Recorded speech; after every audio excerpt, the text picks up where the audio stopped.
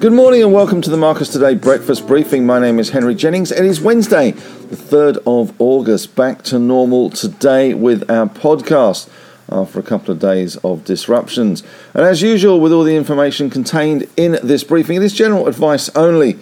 So please do your own research. Contact your own financial advisor regarding any other thoughts, ideas or insights in this briefing. If you need to, you can always pause the slides here, read our disclaimer in full. And if you're listening on a podcast, wherever you are in this wonderful world of ours, whether you're on a tram, train, or in the car, or even out there walking the dog in the park, you can head on over to marcustoday.com.au at your convenience.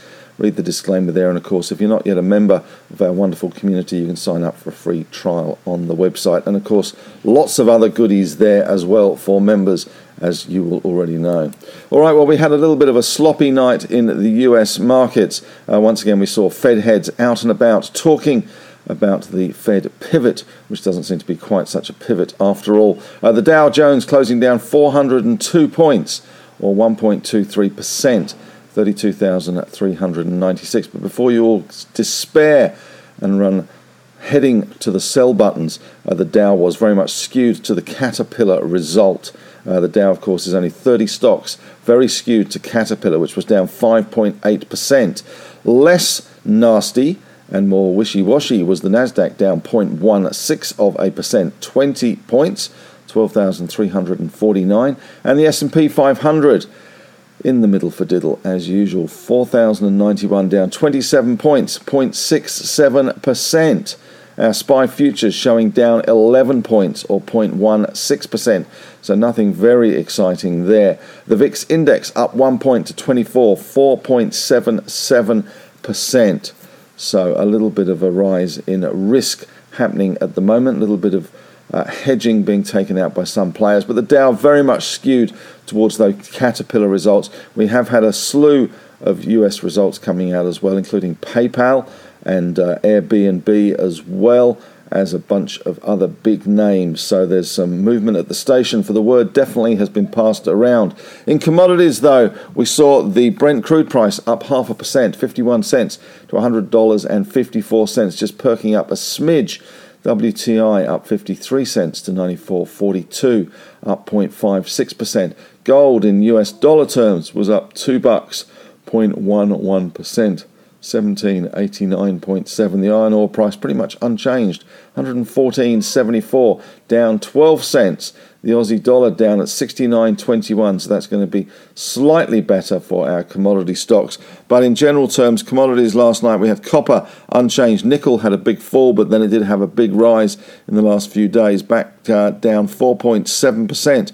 Aluminium down 0.9, zinc down 0.5, lead down 0.3, tin down 2.5%, and as a result of all this, we did see BHP in US ADR terms down 2.2%, Rio down 1.6%, but remember, they were down a bit yesterday as well. Freeport-McMoran down 2.2%, Alcoa pretty much unchanged, Teck down 4.3%, that has been quite volatile recently. Anglo American down 1.5%, Glencore down 2.7%, Vale up 1.8%, and Albemarle up 1.6% in the US. Here you can see the S&P 500. A little bit more volume starting to creep in as we near the end of the US summer. Traders and investors coming back from the Hamptons, no doubt, but certainly not such a great start to August so far, but we were seeing a lot of results coming out after hours. In normal time, though, we did see Apple down 0.9%, Meta up 0.2%, Google up 0.2%, Microsoft down 1.1%, Amazon down 0.9%, Tesla up 1.1%, Twitter up 0.2%. US banks, though, under pressure. And we did see yesterday, on the back of talk from a couple of Fed heads, San Francisco's Mary Daly especially, that the US pivot from the Fed doesn't seem to be. The lady is not for turning in terms of fighting inflation. And despite the market thinking that the Fed under Powell had gone a little bit soft on interest rate rises, it looks like that softness is merely an illusion, something the market is hoping for rather than the actuality of that. As a result, we did see the banks fall. JP Morgan down 1.6, Citigroup down 2.3, Goldman down 1.3, Block up 1.7%. Rest of the US banks around 1.5% to 2% easier. 10-year yields in the US pushing back up again. So that was the reason we did see that sell-off in the US banks and those comments from Fed heads, which we'll get to in a minute. As far as the major stories, the San Francisco's Fed's Mary Daly says the Fed nowhere near finished fighting inflation was her quote, and that certainly did set the cat amongst the proverbial pigeons. Uber technology soared the most since 2020, up 19% in trade. Gross bookings, which encompass ride-hailing, food delivery and freight, were up 33% to an all-time high of $29.1 billion US dollars. And Robinhood Markets, once the darling, once the major force in the market, has now cut almost a quarter of its workforce in a broad reorganisation. And BP, amongst other oil companies, have reported a staggering amount of money, its highest profit number in 14 years. $8.5 billion US dollars for the second quarter on Tuesday. No wonder these guys are not going to be pumping too much oil out, or as little as they can, because prices are so elevated and they're making an absolute mozza at the moment. Alibaba and Tencent face the end of an era. That could be the delisting from the US. And US regulators move forward on cutting bond reporting time.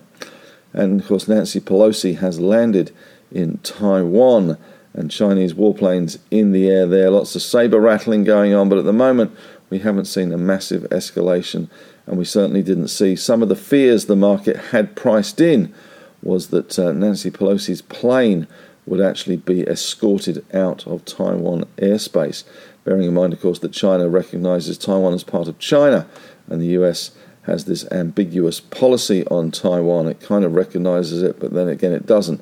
It's a bit like a Facebook friend that you see in the street. Sometimes you want to see them, sometimes you just walk on by and pretend they don't exist. RBA has tipped to moderate frantic rate rises. In the local market today, what to expect? Well, we are seeing the index down 11 points. It was a bit of a wishy-washy kind of day yesterday as we awaited the RBA, which moved rates as very much expected, those 50 basis points. But there was a slight tenor in the RBA chief, Phil Lowe's voice, in terms of maybe they won't need to be quite so aggressive. Don't forget that a lot of the numbers the RBA sees are backward-looking rather than forward-looking, but certainly oil prices coming off is helping inflation, and the fact that we haven't had a major disaster for at least 2 weeks, although apparently there is more rain on the way, and it's certainly getting windy in places in Australia at the moment. Perth Airport had to be closed last night for a technical glitch, and I believe there's trees down in Melbourne. So all is not always that great in the supply chain story, especially if we get more floods in New South Wales and the East Coast along that would disrupt crop supply, etc. But SPI only down 11 points. I suspect we might see a little bit of weakness in the banks. All eyes on the bond market, of course. We are seeing US 10 years 2.75%, Australia below 3, 2.97%. So there is a feeling that we are over the hump in terms of those rates that now at 1.85%. Germany back down to 0.81%. European markets pretty much stuck in the summer doldrums. It's August. The French go on holiday, and most of Europe is probably sunning themselves in Barcelona as opposed to looking at screens. So bear that in mind. But we are seeing very elevated electricity prices hitting record highs across Europe. German power for next year advanced as much as 5.4% to a record $595 per megawatt hour. Some of the US results, though. PayPal was up 12% after hours on its result, and also a good buyback there as well. In local news, Arafura is looking to raise $50 million through Bell Potter, and AJZ Horizon, after their takeover of One Rail, is looking to sell its East Coast rail asset. And KKR, interesting, of course, KKR had put a bid on the table, very conditional, non-binding, back of the envelope number for Ramsay Healthcare of $88. But since they did that, the stock has been languishing at $71. Clearly the market doesn't expect that deal to go through. Ramsay has had issues with their European business in terms of getting due diligence and working out whether they want to keep it, sell it, or whether KKR wants to keep it or sell it. One of the jewels in the Ramsay crown for KKR is the property portfolio, and there has been talk in the market for some months that a big player would take the property portfolio alone and then lease the facilities back to whoever wins the Ramsay bid, if there is a bid from KKR, and they would run the hospitals and pay a rent. So it becomes a property trust, a bit like Bunnings does with BWP, and KKR taking that property portfolio and farming it out to somebody else. But the conditions for Ramsay's experiencing look as if they might be improving slightly in terms of their whole business strategy. And as a result of this, there are some in the market that suspect that KKR not only will come back, but maybe will have to raise the bid. But at the moment, the market's certainly discounting that with the stock price languishing. But we shall see how that one pans out. Question of the day today. My short-term target was 7,000. We hit there. We are there. Have we seen a short-term top is the question of the day. Certainly have seen a short-term bottom at 64.30 odd back in June the 20th. But have we seen a short-term top? Certainly August in Australia has started in a more tepid fashion. So has August in the US, as we are seeing more Fed chiefs from around the country starting to weigh in again. Of course, something I talk about in my Henry's Take today is the fact that the Fed chiefs have to shut up for a period before the FOMC meeting. So we don't get that noise, we don't get that distractions, we don't get every Fed chief in the world trying to get on CNBC with quote of the day. Now, of course, it's game on, and we've got a bunch of those guys talking at various points this week. So have we seen a short-term top in the market? US reporting season coming to a bit of an end as we enter our own. And that, of course, is landmine territory, the minefield of reporting season. But for those of you that follow small caps and resource stocks, of course, you will know that July is the landmine season because that's when the quarterlies come out. And the results in August for some of these following the quarterlies are just really a verification of what we've already seen. So not quite so much risk in some of those stocks as there are in some of the bigger ones. Well, that's it from me today. Thanks very much for listening. You can head on over to the Marcus Today Facebook's discussion group. We'd love to have your thoughts, ideas and insights over there. Of course, we do have the Marcus Strategy podcast in the newsletter every day. That is now behind a paywall, so that is only members are allowed to access all areas in terms of the Marcus Strategy podcast. There is the On the Desk podcast with the team in Melbourne talking about all things financial, and there's my On the Couch podcast, which I have to apologise. I've been a little slack in the last couple of weeks organising some guests, so I will get on to that. But the last one we did was Marcus usurping my couch, taking over the couch and talking to Peter Howard from Poseidon Nickel about the prospects there and for some of its rivals as well. So certainly a good listen there. But that's it from me. Thanks very much for listening and have a great day.